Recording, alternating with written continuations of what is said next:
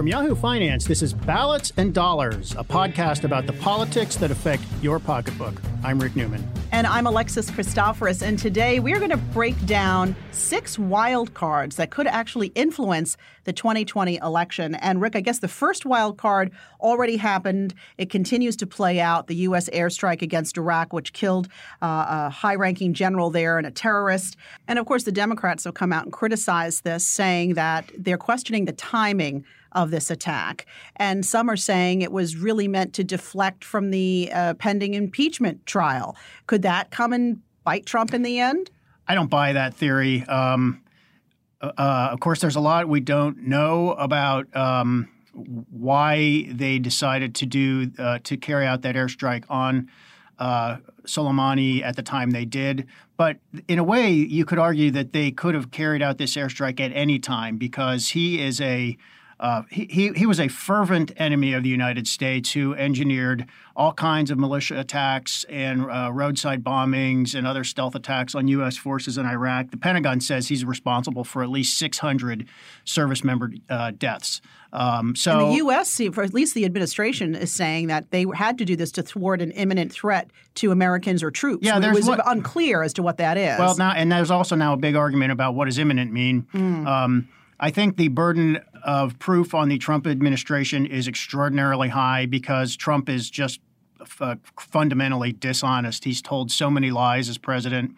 And we now have seen the evidence of how, with regard to Ukraine, he subordinated U.S. national security interests to his own personal interests. I think that's vastly evident in the evidence that led to his impeachment. So I think the Trump administration needs to provide all the evidence they can publicly provide to justify this attack. But nonetheless, he was a known bad guy. He was a known enemy of the United States.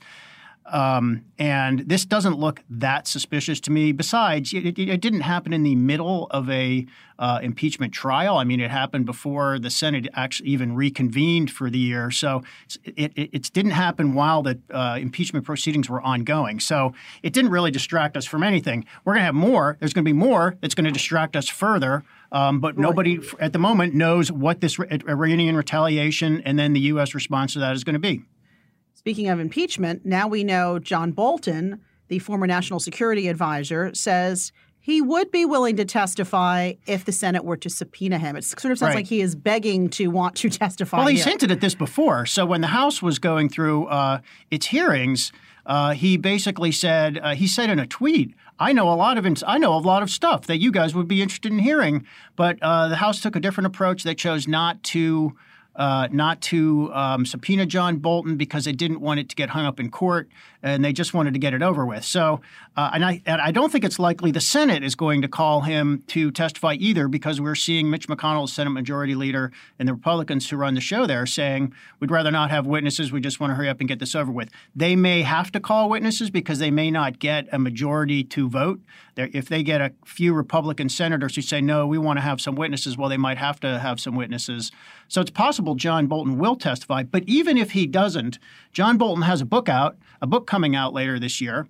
That's right. That is due out for sure before the election. That's the way the Trump everybody associated with Trump seems to operate. You serve in the Trump administration for a year and a half, and you get out in time to write your book, so it's published by election 2020. Seems to be. You think there might be? So this, of course, John Bolton being the second wild card here, possibly for the election. So let's talk about might be some bombshells? Why does this matter? So John Bolton was in the middle of what Trump was doing with Ukraine. He was the national security advisor at the time. He was not the guy who was the emissary to Ukraine. He's not the one who was asking Ukraine to investigate the Bidens. That was a couple of other people, including Rudy Giuliani. But Bolton would have been in a position to eventually find out everything that was going on and know about it. So the question is, does he know something additional on top of what we already know about what happened there? Does he know anything that might be somehow more incriminating against Trump? But I think from an electoral purpose,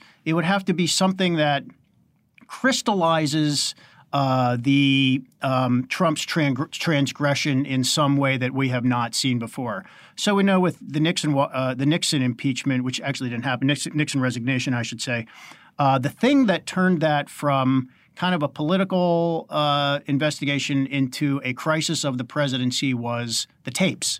So there was this investigation going on. It was a little bit bogged down, but when it turned out there were tapes, that changed everything. So I'm not suggesting that Trump has tapes the way Nixon had tapes, but is there something that we don't know that in the public imagination could somehow crystallize the case against Trump? Because, Republicans generally support him, and even some independents do think the impeachment inquiry has been a, quote, witch hunt, Trump's phrase. I don't. I think it was essential for the House to do it, but it has not really dented his approval rating. So does John Bolton know something? And I think, could John Bolton publicly turn on Trump?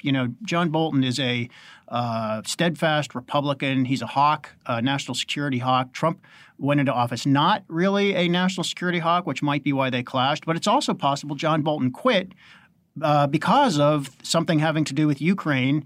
And if he would become somebody fervently campaigning against Trump, that could hurt. I mean, John Bolton, for example, before he went into the Trump administration, frequent face on Fox News. So could we get somebody else on Fox News, the apostates who are straying out of the cult and going against their leader?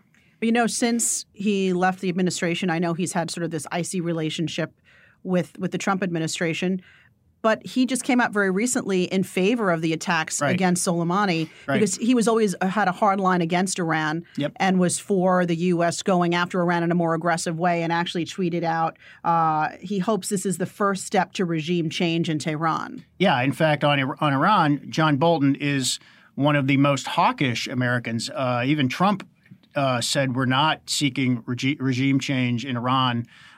We just want things to settle down, basically. So if John Bolton, whenever he starts to talk, and I just assume he will be, he's mostly been quiet since he left over the summer. But I assume that once his book comes out, he will be talking, because that's what you do when you publish a book. You go on book tours and answer every question anybody poses to you.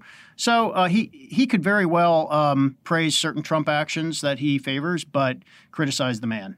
Well, we have to be – it's not just about Iran here, right? There are other threats of possible terrorism or even going to war with a country other than Iran. Yeah, there always are. So that's I'm putting that in a separate category of a possible wild card. So war or terrorism threats that are not Iran. So let's go back to Jimmy Carter's administration in 1979. I mean, it was a total surprise in 1979, that Iranian crisis, when Iran took the U.S. hostages, which it held for all of 1980, which is when Jimmy Carter was running for re-election. And that really hurt Jimmy Carter. I mean, I wasn't old enough to vote back then, thank God. But Neither was I. He got creamed, and he was very weak going into the 1980 election. Part of that was the economy, but part of it was he just could not resolve the Iranian hostage crisis. And it did not get resolved until Iran released the hostages. I think it was right after Ronald Reagan became president. Right after his inauguration. So that really hurt Jimmy Carter. That could happen anywhere in the world at any time. You look at what's going on with Trump and foreign policy. I mean, people who are serious about foreign policy do not think Trump has been effective. In fact, you can make a case that his foreign policy is in disarray, withdrawing from Syria, basically turning over Syrian territory that the Russians wanted to the Russians without getting anything in exchange for that. There's now a kind of a meltdown scenario in the Middle East. Iraq is saying they want U.S. forces out of the Middle East. There is a proxy war between Iran and Saudi Arabia going on. There are all kinds of things that could go wrong. And North Korea, meanwhile, is basically back to where it started, except their nuclear program is probably further along than when Trump took office. So these things can happen at any point, and it can be anybody. So you just need to know that it's always a possibility. And, of course, President Trump himself is a wild card in this election. And we know that because of the impeachment, he has been charged with federal crime offenses, abuse of power, and obstruction of Congress. Could he do something else, commit some other kind of a crime that could be a wild card? He may already have done that. And the striking thing about what Trump did with Ukraine is that it came after the Robert Mueller investigation. So Trump claims he was exonerated by Mueller, but he was not even remotely exonerated by Mueller. And a close reading of the Mueller report suggests that Mueller identifies 8 crimes Trump committed both as a candidate and as a president. But they were not impeachable crimes. Was that it? No, they certainly could have been impeachable. The House just chose not to impeach Trump for those alleged crimes. Mueller, of course, did not make any finding about what should happen. He said, all I'm going to do is present this evidence to Congress and let you guys figure out what to do with it. Mm-hmm. But and then after the Mueller report identifies all this bad behavior, Trump goes and does even worse things with Ukraine. And again, to go back to Ukraine, yes, he was asking for a favor from a foreign government, but the reason to me that is so egregious is Ukraine is a really important national security matter because it's the buffer zone basically between Russia, who wishes us ill and is a global competitor in many ways, and Western Europe, which is supposed to be our allies and are not really treated like allies by Trump. So, he subordinated an important national security matter to his own political interest for that. Right after he went through the Mueller ordeal, and I just assume he would do it again. I mean, it seems to me Trump is just kind of amoral on this. So are there other Trump misdeeds that we don't know about that might come out? There certainly could be. And he has proved to be pretty Teflon in terms of public opinion. But again, it depends on the nature of the transgression and whether it crystallizes in voters' minds in a way that's easy to understand. And I think the House tried to get there with the 2 charges they impeached him on. And the evidence is that they didn't in terms of what voters react to because his approval rating really didn't change. If people could see the man or hear the man or hear an account of the man doing something that they personally find offensive, that would change things. I'm not saying that will happen, but it could. What about the fact that the backdrop to all of these wild cards that have happened, might happen, is that we have a very strong employment situation. We have a strong stock market. Yeah. And we have an economy that continues to grow. So, talk about what does it mean to me, the voter? What does it mean to me, the investor? I think the short answer is it doesn't mean much, at least right now. Totally on, and we've talked about that. In many ways, the economy favors Trump's reelection, or it would favor his reelection if he were a normal president. Define normal president. Well, a normal president would be somebody with an approval rating in the 60s or higher, which is where it should be, with the unemployment rate at 3.5%. Right. And in the 11th year of a bull market in stocks, Trump's approval rating, any president's approval rating, should be in the 60s, if not the 70s. And he's in the low 40s. So that's how vulnerable he is. There's pretty good research on how the state of the economy correlates to presidents getting reelected or not getting reelected. And with the economy growing at 2% or more, it's almost like 100% likely that a generic president would get reelected. Trump is not a generic president. He is a remarkably unpopular president. And we're going to have GDP growth of around 2%. So just by that measure, as you and I have discussed before, it's right on the edge of whether the economy is going to favor Trump or not. I actually did not list the economy among my wild cards because I don't think the economy really is a wild card. You think it's going to be pretty smooth sailing, no big surprises? The stock market is different because, as you and I know, the stock market could fall sharply on short notice or no notice. But I don't think the economy itself, the real economy that matters to most people, I don't think the real economy is likely to plunge or go into recession. And, there would be signs that we would see that coming. We actually talked to some people recently on our shows about the analyst I spoke to said you'd have to be looking at crude oil at $100 plus a barrel for months for it to really start to dent the economy. And I just don't see that happening. As we are speaking, oil is around $65 a barrel, a little less than that. All right, our final wild card, the health of there's another. But we need to talk about one other one before we get to the health. Trump's tax returns. Oh, that's a big one. The so Supreme people Court are tired of hearing this. That's right. People are tired of hearing this. They're like, the tax returns. We're never going to see. I forgot about it. Forget about the Trump tax returns. We're never going to see them. Not true. We may very well see them by this summer. And here's what difference will it make, even if they turn out to be horrible? Because so many people have already come up with in their own minds about worst case scenario. And what if it turns out to be true? So what is my question in voters' minds? It could be so what. And without a doubt, there are diehard Trump supporters who won't care if his Trump tax returns show he's been robbing orphanages for his entire career. They won't care. But again, what's in there? So, and it's not, to me, it's not so much the sort of legalese, the legalistic stuff that this might generate, that, he shaved his, some tax experts look at this, they're enormously complicated. He shaved his tax rate by 5 or 10 percentage points. Is there something in there that ordinary people can relate to that would turn out to be a big negative? Again, you can't predict what these are, but Bill Clinton, everybody knows what Bill Clinton did. Remember what Bill Clinton did? I remember what Bill Clinton did in the Oval Office. Everybody got that. Right. It didn't really hurt his popularity at the time. Case in point. But it's something that everybody understood. He had an affair, and then he lied about it. Very easy. Ukraine, much more complicated to understand. So is there anything in Trump's tax returns? Was he taking money from the government? Is it possible that he got rebates because of the tax credits? Is there anything in there that... But is it possible that he did those things but did them legally? Because there are issues with our tax code. Sure. But if that would be his defense. So put it this way: if Trump's effective tax rate is far less than the average voters, they could make them mad. Let's say he pays some taxes. But let's say his tax rate is 2% because he gets all these. I mean, it sounds real absurd, estate developers but it could do get tons of. It could easily be 2%, right. And tax experts think without a doubt, there probably are some years when he paid no taxes. So if Trump's tax rate, if he earns $200 million a year and pays 2% effective tax rate, and you and I, ordinary voters, earn way less and pay a 15% effective tax rate or a 20% tax rate, that could irk some people. I mean, that could irk some. Yes, I'd love to know what he really gives to charity.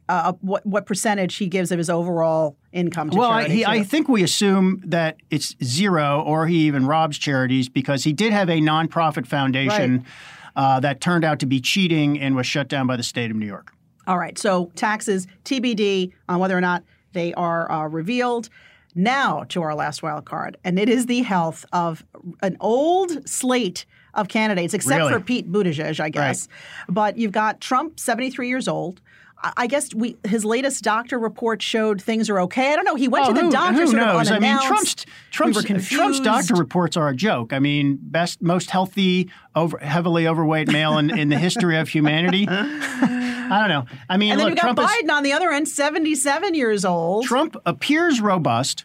Yes. Physically, anyway. And people who've been trying to, look at his the way he talks publicly and isolate mental decline or things like that. None of that has ever been convincing. He knows he talks all the time. He spouts a million words at these rallies and stuff, and he holds up fine. But he is how old is Trump? 73, right? And he's overweight. He's borderline obese. So we don't know anything, but anything could happen. Joe Biden is 77. So the real sort of head-scratching scenario with regard to health is, once we have two candidates nominated and we're in the last, let's say that we're in the general election campaign last 3 months, what if one of them keels over? I mean, then you'd have to have a new nominee. Let's say Biden is the nominee, since Trump is already the oldest U.S. president. No, Reagan was older. But I think Trump was the oldest at his inauguration. Yes. So he would once again be the. I guess he would be the oldest. He would, by definition, have to be the oldest second-term president. Right. But if Joe Biden is the nominee, then I haven't done the research, but I have to think that combined, these are the two oldest presidential nominees we've ever had. Right. Maybe they'll both make it. Maybe I don't. But well, you say that like you're super surprised. I think they probably will make it. Okay. Through the election period. Just saying, it's a wild card. This is not wishful thinking. I hope they both make it. Yeah. All right. Well, we've got to get through the Iowa caucus, February 3rd. And we don't even know that Biden. We don't even know. Let's see. If Biden is really going to be Biden, the guy. Old. Bernie Sanders, old. Elizabeth Warren, not quite as old, but still pretty old. Yes. And we don't have a Pete Buttigieg doll. They have to make one. Because we need to get one. And Trump, also old. All right. So it's we got a bunch of we have a old people. geriatric election coming up. All right. Probably. We'll be covering every moment of it right here on Ballads and Dollars. Thanks so much for joining us for this podcast. Be sure to rate and review. Check us out wherever you get your podcasts and follow me at Alexis TV News. And me at Rick J. Newman. See you next time. Bye.